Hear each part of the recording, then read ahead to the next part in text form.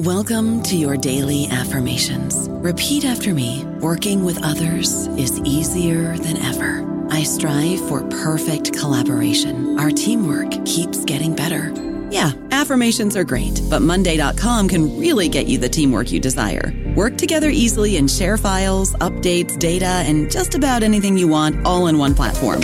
Affirm yes to start, or tap the banner to go to Monday.com. It is Ryan here, and I have a question for you. What do you do when you win? Like, are you a fist pumper, a woohooer, a hand clapper, a high fiver? I kind of like the high five, but if you want to hone in on those winning moves, check out Chumba Casino. At ChumbaCasino.com, choose from hundreds of social casino-style games for your chance to redeem serious cash prizes. There are new game releases weekly, plus free daily bonuses. So don't wait. Start having the most fun ever at ChumbaCasino.com. No purchase necessary. VGW. Void where prohibited by law. See terms and conditions. 18+.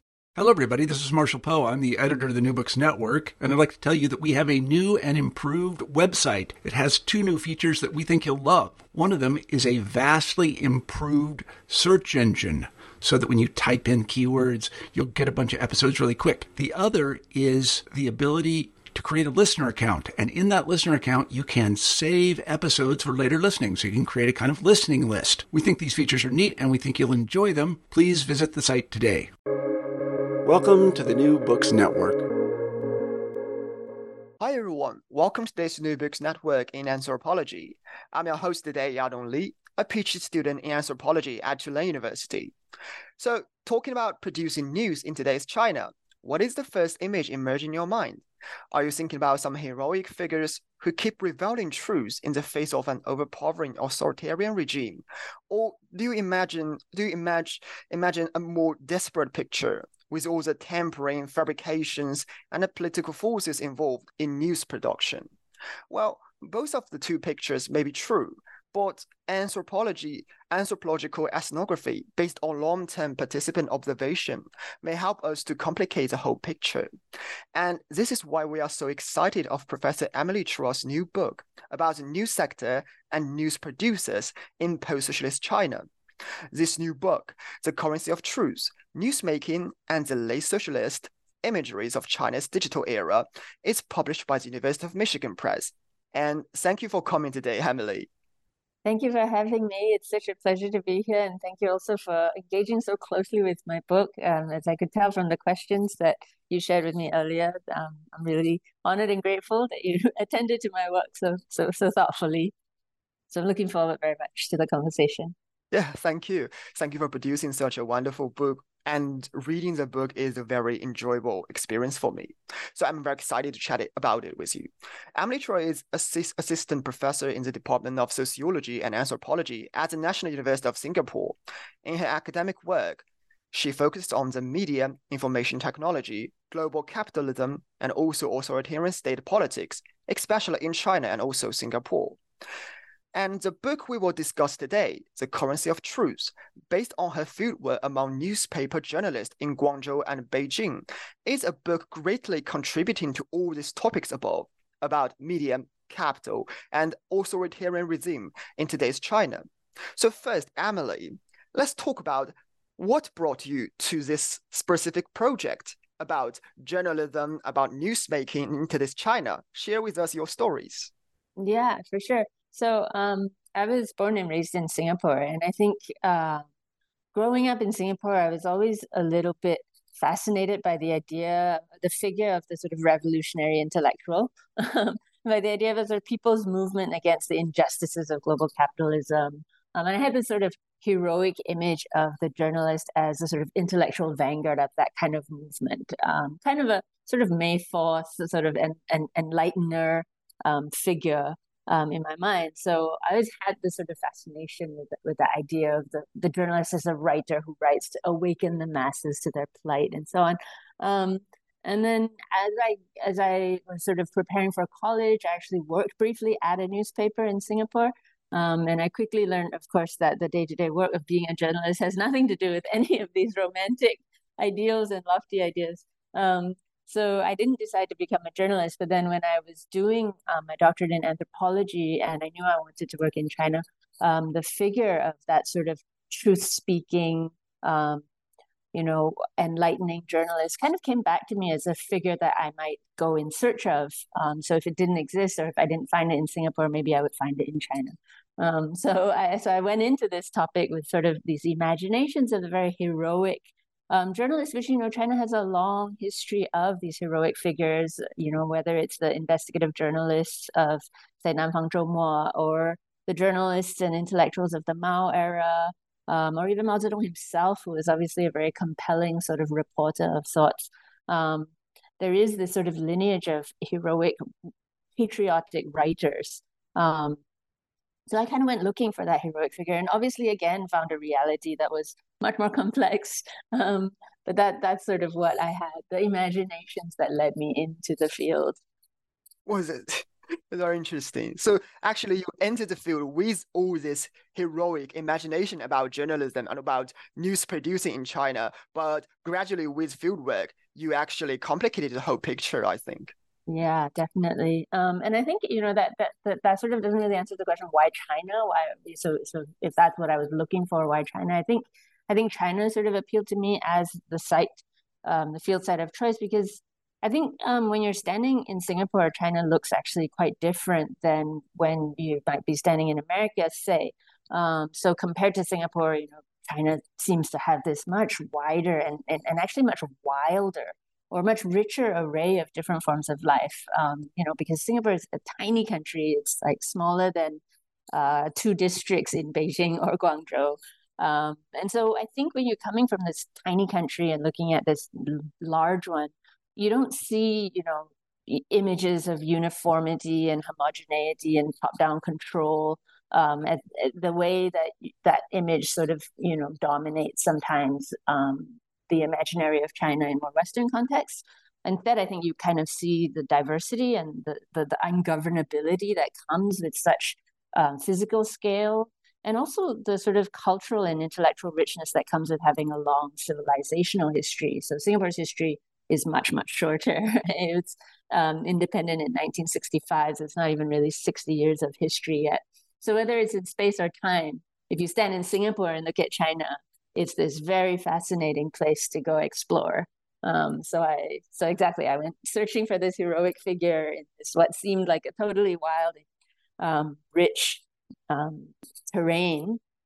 And then, when I got there, I learned a lot of much more complex realities, equally enriching, but certainly different than what I had imagined. Thank you so much. It's extremely interesting to see this connection between your personal background. You're Chinese people from Xinjiang, Singapore, but also you're very interested in the heroic picture of news producing. And finally, all of this brought you to China. And finally, you find all this completed picture in news producing sector in China. It's just amazing. It's always interesting to know more about how anthropologists became anthropology and what brought them to this, their current project.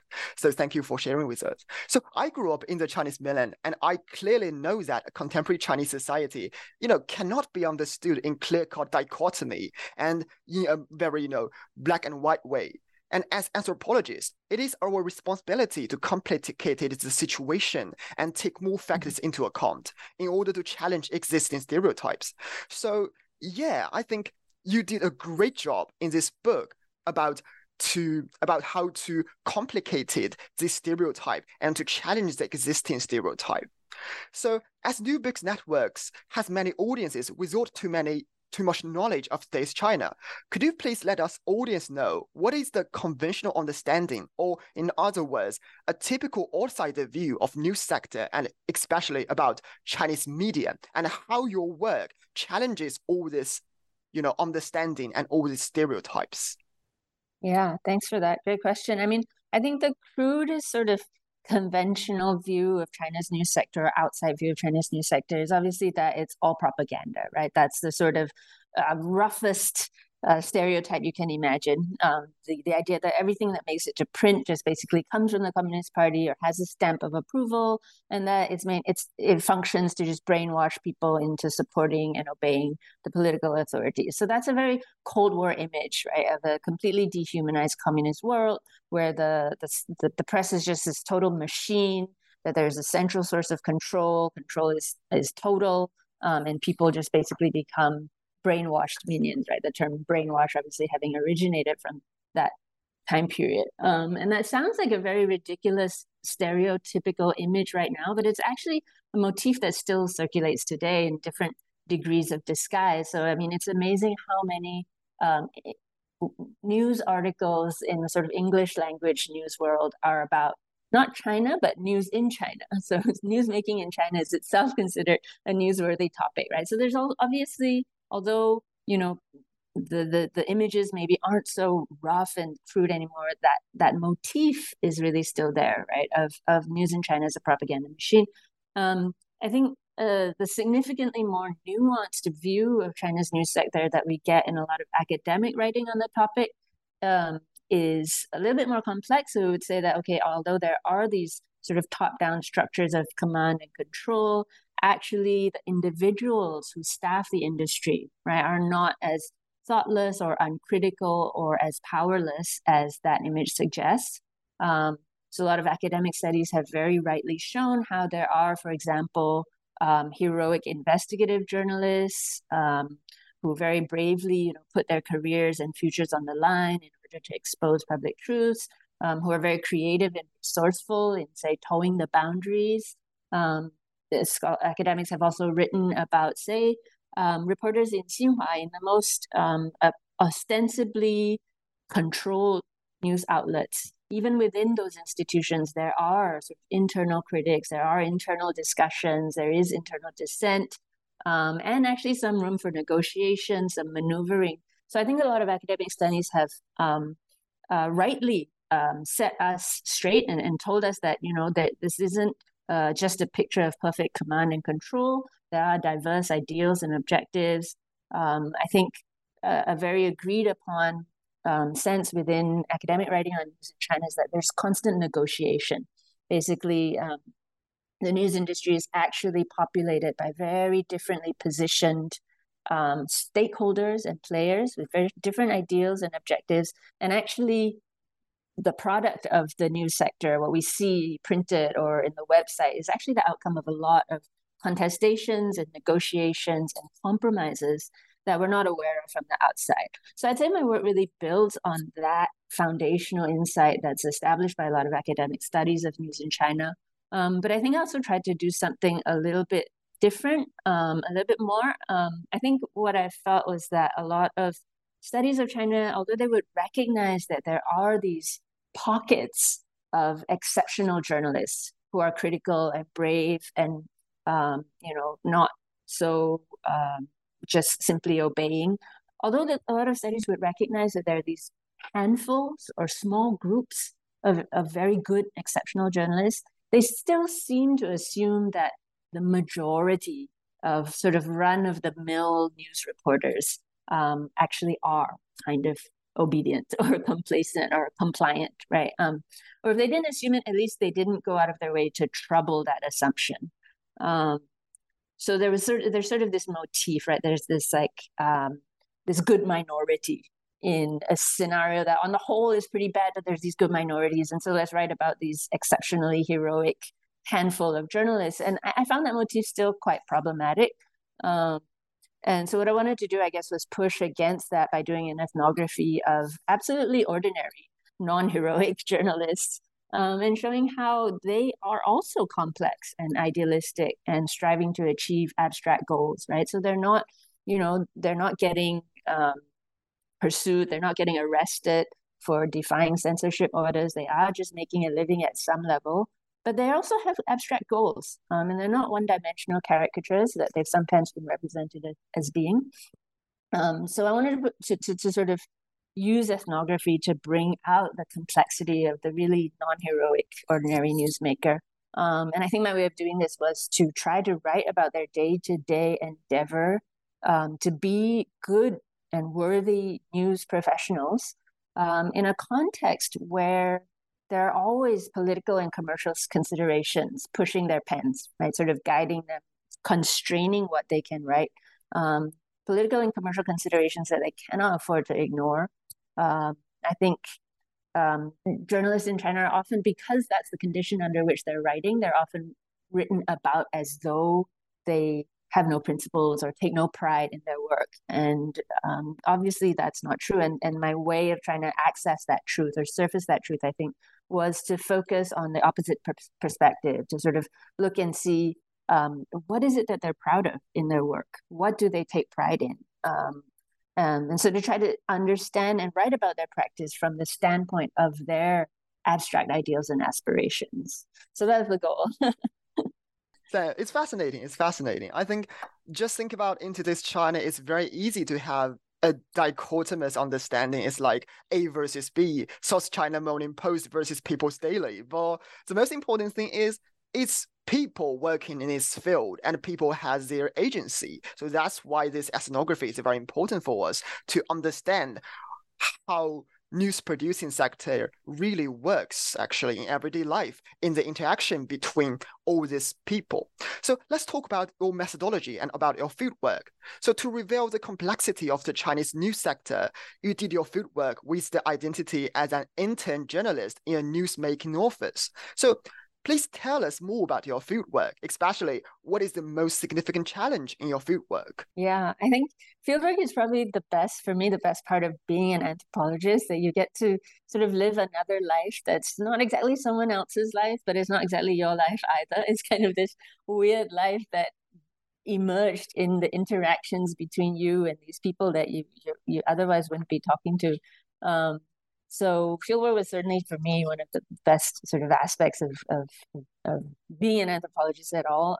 In terms of challenges, I think one of the challenges was just trying to keep up with the journalists. They are so quick and resourceful and effective, I think, at making news, from getting contacts to doing interviews to writing their articles. And as an intern and a foreigner and a newbie in so many dimensions, it was hard just to keep up with them. But I think I actually learned through my struggles to keep up. I actually learned, I think, a lot of fieldwork skills from them that I continue to practice since.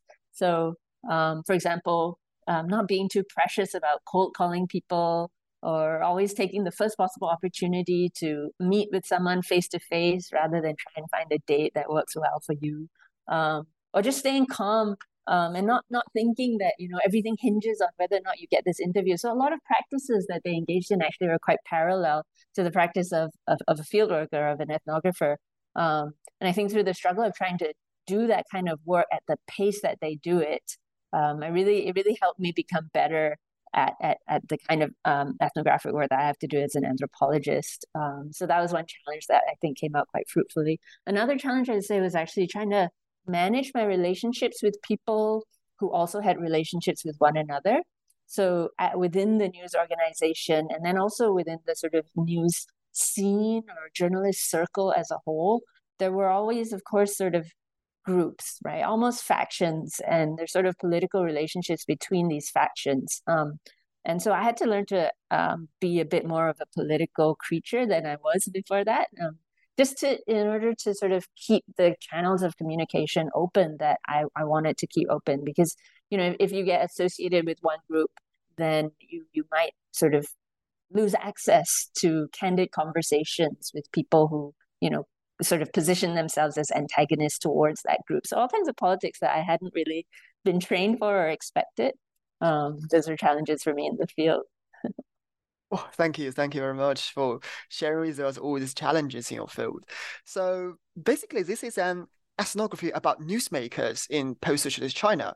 I noticed that you choose to use the word newsmaker rather than just use journalist in your work. So I'm very interested in who are they? Who can be termed as newsmaker? And could you please give us a general picture of your interlocutors? Okay. Yeah. Newsmaker is definitely a weird word. I think it was like throughout the manuscript, the word Microsoft spell check did not recognize that as a legitimate word. It's a word I actually picked up from Dominic Boyer's book, The Life Informatic.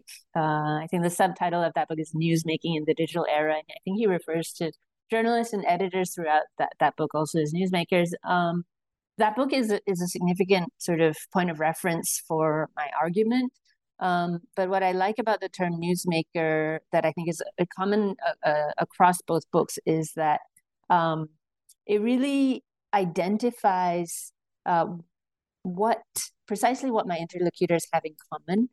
without actually saying anything more about them. So newsmakers are basically journalists, editors, marketing staff, executive editors or editors-in-chief, people who work at newspapers. And so when I list all of their sort of positions like that, it's clear that they have really different jobs and that come with different agendas and obligations. But what they actually all have in common is that they are in a position to make news articles, to produce articles that can then get circulated, which is to say that they are in the position to make and use news articles actually as a kind of currency that they can use to pursue the different obligations and aspirations that they have. So I think the term is useful because it singles out what it is that people working in news have in common. And they actually have, very, very different positions and objectives and obligations that I said, but what they have in common is that news can be their currency, the currency that they use to pursue these different objectives and agendas that they have. So that's why I like the term. Yeah, exactly. I also like the term because I can see the connection between your word choice and your argument you made in the book. It's very, fascinating design, I think. So newsmakers write for the public, as you illustrate in the book, but you also say the public is not a given, static, and a homogeneous entity. The public is constructed and it's open-ended. So who is the public? Or should I rephrase my question? Who, for what purposes, and in what ways create the public? Yeah, that's an important question for me in the writing of the book. Really was because one of my main goals was to try to problematize the idea that news is even written for publics. So I think in most discussions of news, including academic discussions, there's still this incredibly resilient assumption that news should be written for publics and is written for publics. And the problem is just how well or badly this happens. That image of how the news sector works is really a product, almost an inheritance of the era of the golden age of sort of mass print and broadcast journalism. That was the sort of fat middle of the 20th century, when there were basically only a few big players that had a monopoly on their city's attention. So this was, this is the model sort of basically coming out of the US. But in that period of time, you have these few major players. So all the advertisers who have anything to advertise, right, will need to work through these large companies, right, these mainstay newspapers. So those newspapers end up with huge revenues, and that revenue enables them to fund their content production. So they basically have they have a monopoly on the city's attention that gives them basically a monopoly on the advertising dollars, all the consumer product companies in that city. And that money can go to funding independent, informative, objective, maybe entertaining journalism, right? News can be produced really for the readers, for their benefit, for their entertainment, for their information. But what's changed since then is that in the era of online news, people writing about news, in the US and China will all agree that in the era of online news, that business model is basically over. It's basically dead. And a lot of discourse in I think both practice and studies of news is sort of what is the future of journalism, given that business model is dead. And I think what I learned from the journalists I worked with is that for them, the sort of way that they found to keep going on with their practice is that they've discovered that a news article in the online era can actually generate revenue for the news company without necessarily garnering mass public attention. So in other words, while there's kind of a crisis around what is the news, how do you support news production, in an age where that old business model is no longer operative? I think for the Times journalists, they kind of found in it an opportunity, which is that in the age of digital news, a news article can actually be used to form a partnership with a company or get a sponsorship or get in advertising revenue, even if you don't actually have a mass audience. So I think, what one might find interesting in the ethnography is how the journalists actually don't assume that their articles are going to get read. They know that they're at some level writing for a public, but in reality, there might not be any public that actually reads their specific news article. And that is very particular to the Times' situation because they got a lot of their revenue from basically direct negotiations with companies. But I think there is a more generalizable lesson in there, which is that we really need to stop assuming that news articles are written for the publics they're addressed to. So, now that business model is no longer functioning, newspapers may still address themselves to publics, but that doesn't really mean that every news article they write and publish is actually written and published only with the public in mind, or that its function is or that the public is still playing a crucial function for how the newspapers operate in practice and as businesses. So that was an important piece of the picture for me, was to sort of shake up a bit this very grounded assumption that news is still for publics. Yeah, exactly. Thank you. So in the book title, and especially in chapter 4, you use a word post-truth to refer to the ethic of work in today's Chinese news sector. So how can we as readers understand post-truth, and how does this term reveal the Times' relationship between the business aspect and the so-called professional aspect of newsmaking in today's China?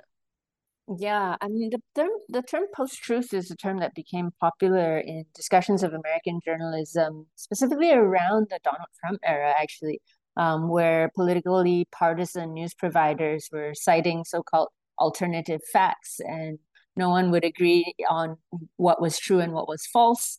It seemed as though everyone had their own, could just have their own version of the truth. So that's what led to this term post-truth sort of becoming a current one in discussions of news at all. And that actually happened, obviously, quite a few years after I'd done the bulk of my fieldwork. So the term showed up later, it became available later, but I wanted to use it to sort of make use of this opportunity that was happening in the loosening up of American journalism's sort of self-image, because up to that point, I would say there was sort of a pretty self-confident discourse of American journalism on itself. So basically, in the geopolitical context, the idea was the sort of a view is that, in America, there is good and true journalism and sort of proper professional journalistic standards, and in China, there's false propaganda. But now with the Donald Trump thing happening and post-truth discourses and alternative facts, there was actually this sort of crack in this image of American journalism. And American newsmakers and news scholars were actually starting to think about a kind of systemic deficit of truth in the American news system. So I wanted to use that opening to try to propose some common struggles that journalists both in China and America might actually be contending with, which basically comes down to business models. And the fact that sort of golden era news business model is no longer working means that journalists in both countries are not really free to just focus on delivering the truth anymore, right? Basically, journalists in both contexts are now being asked to apply their news writing capacities to other objectives besides truth speaking, right? And this can include writing advertorials or getting clicks and getting scrolls, generating traffic. So because of this pressure, in a way, we're all in a post-truth news era, or at least both of these news industries are in a post-truth news era, which is really importantly not to say that we're in an era where all news is lies or where people just write whatever they want to. I think to say that we're in a post-truth news era, in the context of my book at least, is to say that news articles are now made and used by newsmakers for more purposes than just communicating truth. So they don't basically no longer have the luxury of writing news just for the single objective of communicating a truth, whatever the specific characteristics of that truth might be, right? Whether it's meant to be objective or propagandistic or entertaining. They can no longer afford to just focus on communicating the message. Their news articles really now have to do other things for the news company. And that's also sort of the main point in my argument about news being a kind of currency. I think to call the news a kind of currency is to try to emphasize the fact that news articles are now used by people, made and used by people in the industry, to actually create and shape relationships, relationships within the news sector that are essential for the survival of their news company, of their newspaper, even of themselves within the profession. I don't know about you, but I'm very busy and I don't have a lot of time to cook. That's why I subscribe to Factor. Eating better is easy with Factor's delicious, ready-to-eat meals. Every fresh, never frozen meal is chef-crafted, dietitian approved, and ready to go in just 2 minutes. You'll have over 35 different options to choose from every week, including Calorie Smart, Protein Plus, and Keto. These are 2-minute meals. Factor meals are ready to eat and heat, so there's no prepping, cooking, or cleanup needed. They're flexible for your schedule. Get as much or as little as you need by choosing your meals every week. Factor is the perfect solution if you're looking for fast, premium options with no cooking required. Sign up and save. We've done the math, and this is important. Factor is less expensive than takeout, and every meal is dietitian approved to be nutritious and delicious. Head to factormeals.com/NBN50 and use code NBN50 to get 50% off. That's code NBN50 at factormeals.com/NBN50 to get 50% off. Yeah, true. So basically, so as you said, I think we can see how post-truth is a relational, word to show how complex that the practice of news producing is. And so in terms of your specific interlocutors, I want to know, how do individual Chinese newsmakers strike a balance between the two aspects, between business and between profession, and keep their hope in the post-truth condition? Mm-hmm. Yeah, that's a good question. So basically, when you're now in a scenario, in a situation where news has to function as a kind of truth, what you're dealing with is the fact that the articles that you write have to serve a function, serve a purpose in the relational networks that you're in. At the same time, I don't think that the journalists I worked with gave up completely on having any kind of truth-speaking ideals or objectives. They were always hoping to be able to write an article that actually had an impact on an audience that wasn't just people within the news industry. So I think the concept that I tried to develop to talk about this balancing work that they had to try to do is the ethic of efficacy. So basically, when you think of news in the traditional mode as sort of public communication, then news is governed by an ethic of truthfulness. That's the sort of established traditional kind of professional ethics of journalism. Should be to always craft your news articles as much as possible to be able to deliver objective and neutral truths. The ethic of efficacy is I guess what I came up with as the sort of alternative to that in a time where news is now functioning as a kind of currency. And it's sort of an ethic that is suited for, or that emerges from, a time when news articles have to be used for other things, such as maintaining relationships with political authorities and patrons, or maintaining relationships with commercial partners and advertisers. The ethic of efficacy is a way of approaching this condition, right? These demands on one's news article, with a willingness to compromise on one's reportorial standards and ideals. So the ethic of truthfulness would say, you need to adhere to these principles of truthfulness, basically no matter what. The ethic of efficacy is one that's willing to compromise, that's actually willing to bend these standards and ideals of truthful reporting if the journalist can see that the trade-offs are worth it or necessary, maybe. So if the trade-offs are, perhaps necessary for the commercial survival of their newspaper as a company, or perhaps the trade-offs are necessary for their own survival in the industry as a news professional, as a journalist. And if they aren't able to make these trade-offs, then they aren't able to continue being journalists. In that case, then these trade-offs are actually important for the continuation of their endeavor to produce good journalism. So I call it an ethic of efficacy because the ideal to which this approach is oriented is that of the practically efficacious newsmaker right? Who can use their news articles in a broad range of different ways that actually enable them to stay in the game, right? To keep making news. So one thing that the journalists would sometimes say to me is that, the very idealistic journalists, the more idealistic they are, the sooner they quit. Because if they are unable to bend their standards or be flexible and be adaptive or close one eye, then they just the agony of the restrictions and the constraints that they're under, or the kind of compromises that they're forced to make, is just too unbearable. And so they leave the industry and they go do any other kind of job, right? They could go to PR, they could go to they could go into government, they could go anywhere basically. They could do a lot of other things, but they stop being journalists. And once they've stopped being journalists, then they're actually of no use to the profession or to the endeavor of public truth speaking at all, right? So the journalists I work with would actually did have this sort of principled position on the need to not be so entirely or singularly committed to one's own reportorial standards and ideals that you actually can't survive in the game, because the game requires you to make compromises. So it was through what I ended up trying to conceptualize as the ethic of efficacy, basically, that they try to strike this balance between the demands, the compromises they have to make, and the continued pursuit of an ideal of some kind. Exactly. I think, yeah, you have shown how complicated and also how many balances you need to keep to be a so-called good journalist in today's China. Yeah, exactly. So during my reading, I can see that the Chinese Communist Party is an important but invisible character in your ethnography.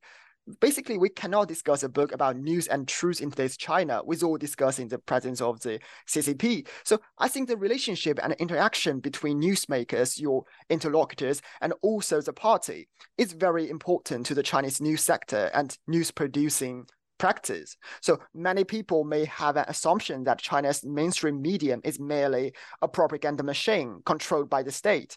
But as you show in your ethnography and you mentioned in our interview, it is a very simplified version because there are many specific people working in this field with their specific aims, interests, agenda, and strategies. So I'm wondering, in your opinion, what is the most appropriate understanding of the relationship between Chinese newsmakers and the party? Yeah, I think a lot of studies of Chinese journalists really rightly point out that the relationship between newsmakers and party officials who interface with the news sector is really one of negotiation. Some people have called it selective collaboration even. So there are instances where people on both sides actually have alignment in terms of their ideals and their objectives. And when there is alignment, there is really room for cooperation. And when there's not alignment, there actually still is often kind of room for some negotiation or maneuvering, although always on unequal terms, of course, right? With the journalist being the less powerful of these negotiating parties. But at the same time, I think as a lot of studies of China have been very careful to point out that, it's never a matter of overt coercion. It can't actually be, right? There has to be some arrival at a common agreement about what is the most constructive way forward for all the stakeholders of the industry. There's just too many, it's a complex industry. It can't run on coercion. So I don't think my book is really saying anything dramatically different from that agreed upon established point among, I think, scholars of news in China.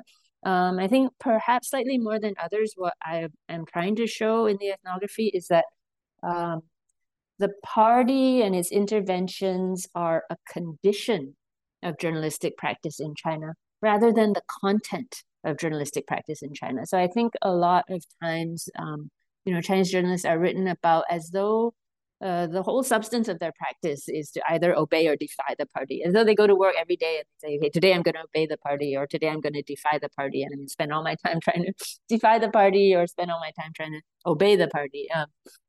I really wanted to write about news and journalism in China in such a way that didn't make the party the main character, because it's not how journalists actually operate on a day-to-day basis. I was trying to show in the ethnography that being a good journalist in China involves a lot more complex struggles and undertakings and goals than dealing with the party. So the party is just a sort of background condition. And especially the fact that everybody faces it sort of eliminates it from the picture, because a lot of the day-to-day work of newsmaking involves rivalry, right, and competition, whether it's for funding or for attention. So the things that really make a difference to the journalists in their day-to-day life is the things that aren't equally distributed, right? If something applies to you and it doesn't apply to me, or if you have access to something and I don't have access to something, that matters to me. But everyone has to deal with the party. So at that level, it kind of fades a little bit into the background, because everybody knows that everybody has to deal with it. So it's just it's a level playing field.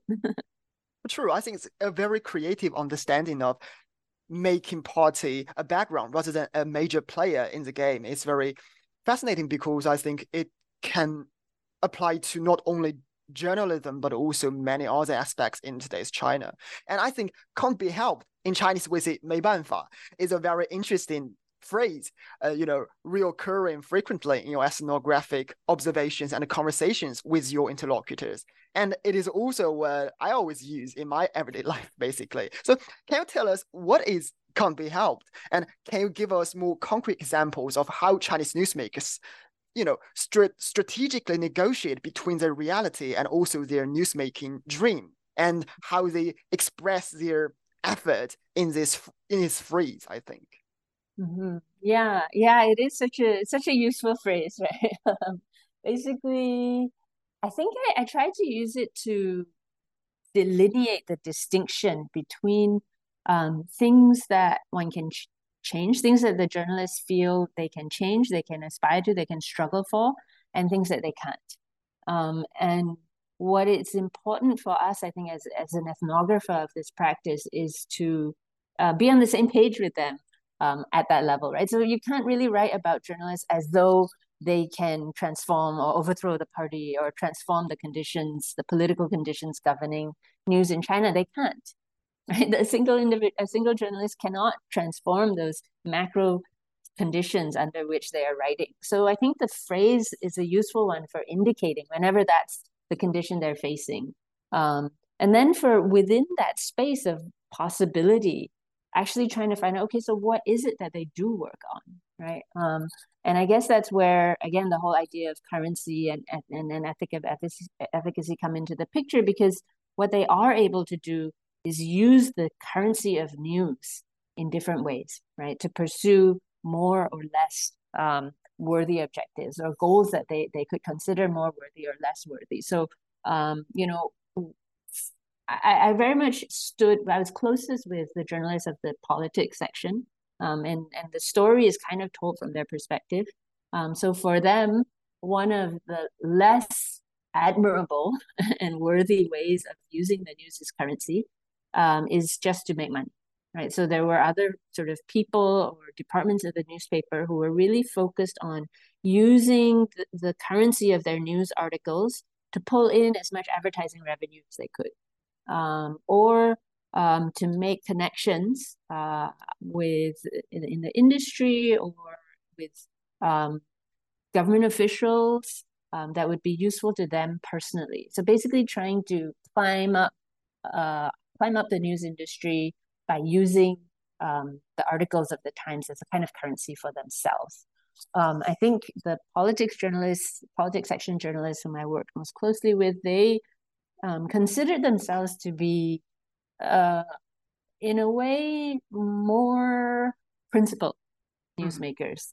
And that didn't mean that they didn't use news as currency. It meant that they used the currency of news for other ends. Specifically, they were always trying to, when they made compromises, they were trying to make compromises that would be beneficial to the continuity of their newsmaking endeavor. Right, so they might make a trade-off, but it wouldn't be in order to make more money. It would be in order to make enough money that they can stay in this job and not have to, quit and try and find a job that might pay them better. Right, so to make their own profession sustainable for themselves, or they did recognize that the newspaper was a for-profit company. So if they had to make a compromise that involved, maybe eliminating facts from their articles in order to secure an advertising contract, that would also be something that they would consider a necessary, unavoidable 没办法 kind of trade-off, because the newspaper won't run if it's not making money. It will simply be shut down by the people who started it. And then there'll be one less newspaper in China. So that's the kind of, I think, undertaking that makes up their actual day-to-day lives. Thank you so much. I think basically what is interesting for me is that 没办法 seems like a very passive word, but actually you shows it is actually a starting point of strategic negotiation in everyday life and in their work. So, Emily, digital technology is one of your major research interests, and digital technology is indeed playing a very important, very crucial role in news production all around the world. So can you tell us what impact digital technology has brought to Chinese news sector and to the practice of your interlocutors? Yeah, that's a great question. I've always found I have a kind of a strange relation. I feel that technology has a sort of interesting place in the book where I didn't set out to, because one way to write the book could have been to say, okay, what is the difference that digitalization makes? And that's not actually how I went about it. So digital technology, I think, has both a very general and then a very specific place in the book. So it's very general in the sense that digital technology is kind of a characteristic of the terrain that I arrived at. So it was already there. I don't really tell a story of, okay, first there was news, then there's digital technology, and that changed everything. I sort of make it part of the island that I arrived at. But at the same time, digital technology does play this very specific and very crucial role, actually, in my analysis of how news in China works today. Basically, in the development of the idea that news works as a kind of currency. So I think the idea of a news article being a kind of currency is anchored in the characteristics of digital news as opposed to printed news. So what digitalization of news does is actually free a news article from the newspaper. Right. So if you imagine a printed newspaper, every news article in the printed newspaper is kind of locked in that newspaper, right? The newspaper itself, the physical newspaper, has to get bought, then it has to get opened up, it has to get flipped to the page where you find that news article, and only then will the news article meet an audience, right? Whereas with digital news, it just has a URL, right? It can be on any newspaper, but it has its own URL, and that URL actually can get transmitted through any kind of social media, any kind of communication. It's just a link, right? So the news article is freed from the newspaper that published it, right? And that actually was really crucial to the Times' business model, and then to how news articles can work as a kind of currency. Because the difference is that if your article is locked in a printed newspaper, people have to buy that newspaper, and you have to be able to show your advertisers that many people bought my newspaper, and that's why you should advertise with me. But once it's a link that can be transmitted and can go viral on its own, right? Then the news company, the Times, was actually able to persuade people to work with them just on the basis of the potential for the news article, the digital news article, to circulate. They didn't prove, that this digital article reached so many eyeballs. But the fact is that there was always the possibility that this article could be transmitted or go viral, right? And that possibility was actually worth paying for, or worth paying attention to, for the business partners that the Times wanted to work with. Thank you. So yeah. Go ahead, please. No. So just in that sense, digital technology really does transform the way that a news article works. Yeah, that's it. Fascinating. I think they are all very important insights for future researcher to further explore, basically. So now let's turn to the theoretical contribution of your book. So my first concern is about Jianghu. Why do you choose this vernacular term in China to conceptualize the operation of Chinese news sector in your book? Yeah, that's a good question. I chose the vernacular term because there's really no equivalent in English, right? There's no word that can capture the richness and the suggestiveness of this Chinese term, because it's got so many layers of association, from its classical origins, uh, the phrase of 墨子, right? I think 庄子, to its associations with martial arts lore, to also its everyday usage to talk about new kinds of industries and business circles, and even to talk about officialdom. So I think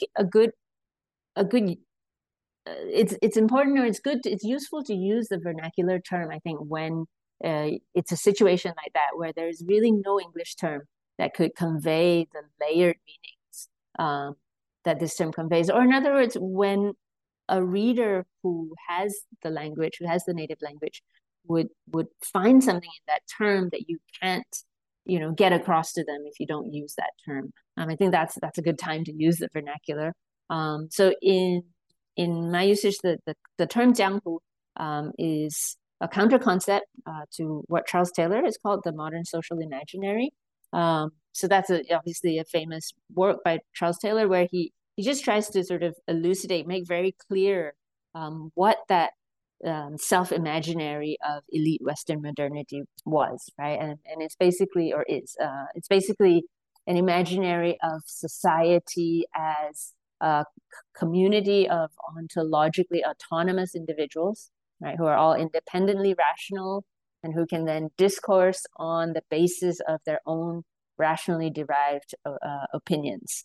So this modern social imaginary that Charles Taylor describes is very much the basis of most traditional conceptions of the public, right? The idea that the news will send messages out to this society of independently minded people who can then deliberate and arrive at a consensus. So the public, the idea of democracy, all of that is really founded on this idea of the modern social imaginary.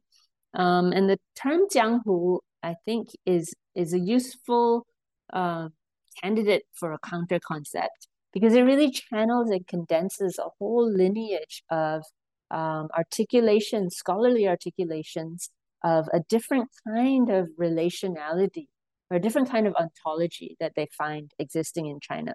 So there's a really long sort of lineage of people trying to name this different form of social existence.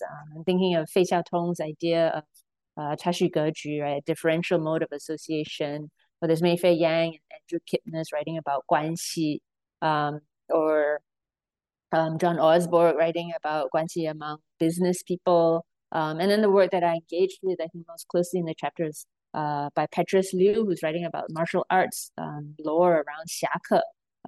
So for decades, basically, all of these scholars of China have been writing about this other kind of sociality that is distinctive from the modern Western social imaginary, right?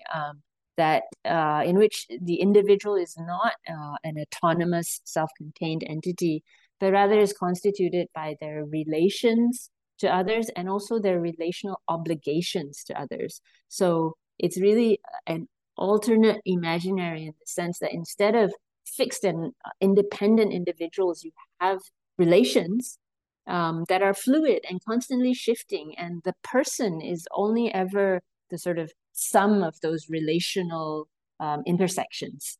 And I thought that was an important alternative perspective to news, really. What is it to imagine news from this other social imaginary, right? Where you don't have a mass audience of independent thinkers, you actually have networks of relationships, and every person is bound by their specific place within these relational obligations. I mean, I think if we can get into that mode, then the currency of news becomes a bit more, it feels more, it makes more sense, right, when we think of it that way. Exactly. I just want to ask, what are the potential benefits and weaknesses of this strategy of adopting, vernacular concepts in ethnography, in the conceptualization?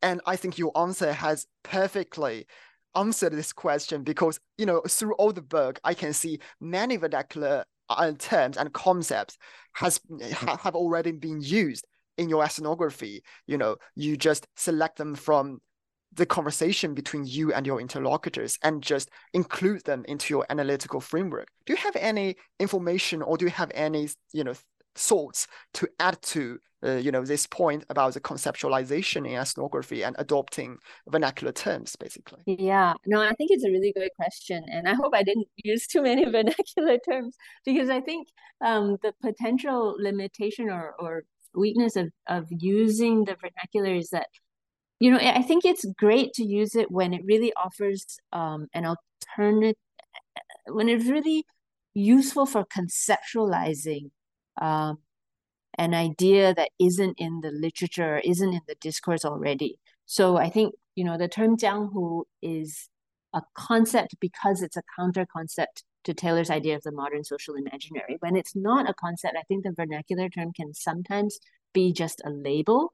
And I think it's a bit, this is why I'm really hoping I didn't do this too much in the book, but sometimes you could use the vernacular and it looks like a concept because it's a novel seeming word. But in fact, if you haven't done any conceptual work, then it's actually just a label. And you're sort of using it to sort of label something exotic, but you might not be processing it, right? Precisely because you didn't make the effort to translate it, maybe you're actually just putting it there without processing it analytically, without making the connection that you actually need to make to the conversation that you're trying to have, right? So I think it's worth thinking hard about whether or not to use a vernacular term, because you don't want to end up with a portrait that's full of these exotic labels and as a result isn't doing enough sort of analytical digesting of the foreign and the exotic that needs to be done. Exactly. It's very interesting to read your book, and I definitely do not think you use too many vernacular concepts. I really enjoy reading all these, very interesting terms and how you complicate them and how you include them into your analytical framework. So let's talk about the future of Chinese news sector and newsmaking. So as we all know, China is a very rapidly shifting country. So from the time you finish your fieldwork, you finish your dissertation, the publication of this book, and also now our interview, there must have been lots of things happening in the Chinese news sector. So after this book, what has happened in the Chinese news sector, and are these changes bring you new insights on your original observation in the currency of truth? Mm-hmm. Yeah, I mean, it's just the fieldwork was done so many years ago that I'm sad that it took me so long to write the book, and that the fieldwork now seems like a long time ago. And I think the biggest change is really the tightening of the conditions under which newsmakers are now working. And that's something that nobody can deny. I think it's really very palpable that the room for critical reporting, the room for just I guess mostly critical or just questioning journalism has definitely gotten smaller. I would say that the journalists I worked with, many of whom are still journalists, they still adhere to the ethic of efficacy in the sense that they still look towards a future in which news articles that they write could have an impact, could constitute a public, could bring an audience into existence and actually impact that audience. But I think there is sort of an understanding and almost a resignation to the idea that that is not going to happen very often, very soon.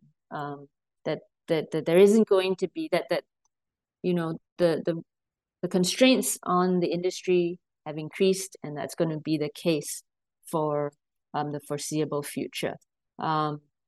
So one major change has been this tightening. I think that there's a heaviness of mood that set in. At the same time, the newspaper itself is doing better and better as a business. So the Times has actually gotten more and more profitable. It's expanded its staff, it's renovated its office, it's doing really well as a company. And that isn't actually an effect of a suddenly much larger readership, but rather more profitable partnerships with private enterprises, more better working relationships with the various government and party offices that they have to work with. So in other words, the currency of the Times' news articles has become more valuable than it was before. And I think this combination of increased constraints and increased profits is actually a pretty sobering trend, right, to observe. It suggests that the news has only been drawn more and more into this currency-like mode of operation, where it doesn't actually have to generate a lot of public attention. It doesn't have to have a huge public impact. The business is still actually going and going better than ever. So I don't know what the trend has been like in other contexts besides China, but I actually think this is a question that we can ask of news in other contexts as well, right? So since the end of Trump's presidency, right, has the crisis of journalism resolved itself? Have we has the American news industry gone back to great standards and objective truth? I suspect that there's more of a continuation than a reversal, and that we are globally sort of leaving behind the Habermasian ideals of the public sphere, and we're moving into a very new and uncharted territory. I think what we could say about this new territory in China and arguably elsewhere is that these new communication platforms and networks that we're building are communities where it's actually having a particular stake that makes people members of them. So participants in these communities are much more self-selecting, and the participants in these communities are overtly interested. They have a particular interest as opposed to being rationally disinterested, right? So it's a really different kind of model that we're creating. I think we'll have to see how the dynamics develop. Brilliant, brilliant. Now I can see you talk about the model, and I can see the model is far beyond the context of China, and it deserves further exploration in anthropologists and other scholars in other disciplines who are interested in the medium and also journalism to use in their own research. Exactly. So as we are approaching the end of today's podcast, the final question is, what projects are you working on now and what's next? Yeah, I've actually my current project is not about China and it's not about news. So I'm actually doing work now in Singapore, but I think having gotten into the idea of currency through the book project, it's really about a book project that I know, reading a lot of sort of anthropology of money to think about this idea of currency, and that got me interested in looking at actual money. So what I'm doing right now is looking at different aspects. It's still early stages, but I'm looking at different aspects of money and monetary technologies in Singapore, trying to think about how money works as a medium for imagining and making different futures in Singapore. So from a very big country down to a very tiny island, and from sort of metaphorical currency to literal currency. So I've been looking I've been working a little bit with startup founders who are always trying to get venture capital and thinking about VC money.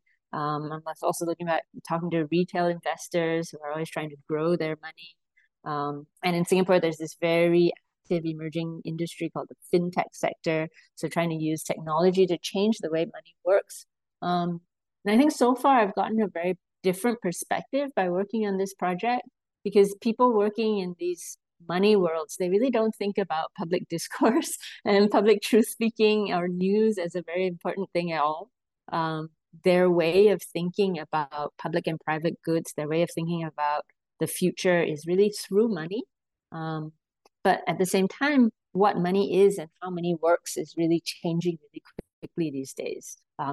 Because of new payment technologies, right? Digital currencies, trends in financial technologies and investing. So what money is really changing really fast. And I guess I'm just trying to surface and explore some of the new forms of concern, and on the other hand, some of the new forms of indifference that are emerging as we sort of, I really feel in Singapore, we really are making our futures. We're trying to make our futures with money, or like through money, or with money as the language, the medium of our imagination. So the stakes are pretty high in terms of what we're indifferent to and what we're concerned about. So I'm hoping to get into that with this new project. Yeah, you will definitely have very good work about all these interesting, topics. It's amazing to see how currency continues to play a role in your academic exploration, and I definitely look forward to having you back in the future to New Books Network. So Emily, thank you so much for coming to today's podcast. Thank you so much. It's a really fun conversation. Yeah, thank you. The pleasure is all mine. So today we discussed the new book by Emily Chua, The Currency of Truth, Newsmaking and the Late-Socialist Imagery of China's Digital Era, published by the University of Michigan Press this year. This book will be very inspiring and helpful for any audience interested in news production, digital technology, medium, and contemporary China. Thank you for listening to New Books Network in Anthropology, and we will see you next time.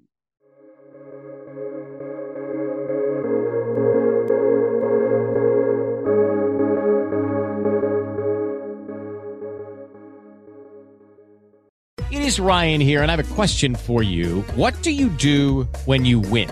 Like, are you a fist pumper, a woohooer, a hand clapper, a high fiver? I kind of like the high five, but if you want to hone in on those winning moves, check out Chumba Casino. At ChumbaCasino.com, choose from hundreds of social casino-style games for your chance to redeem serious cash prizes. There are new game releases weekly, plus free daily bonuses. So don't wait. Start having the most fun ever at ChumbaCasino.com. No purchase necessary. VGW Group. Void where prohibited by law. See terms and conditions. 18+.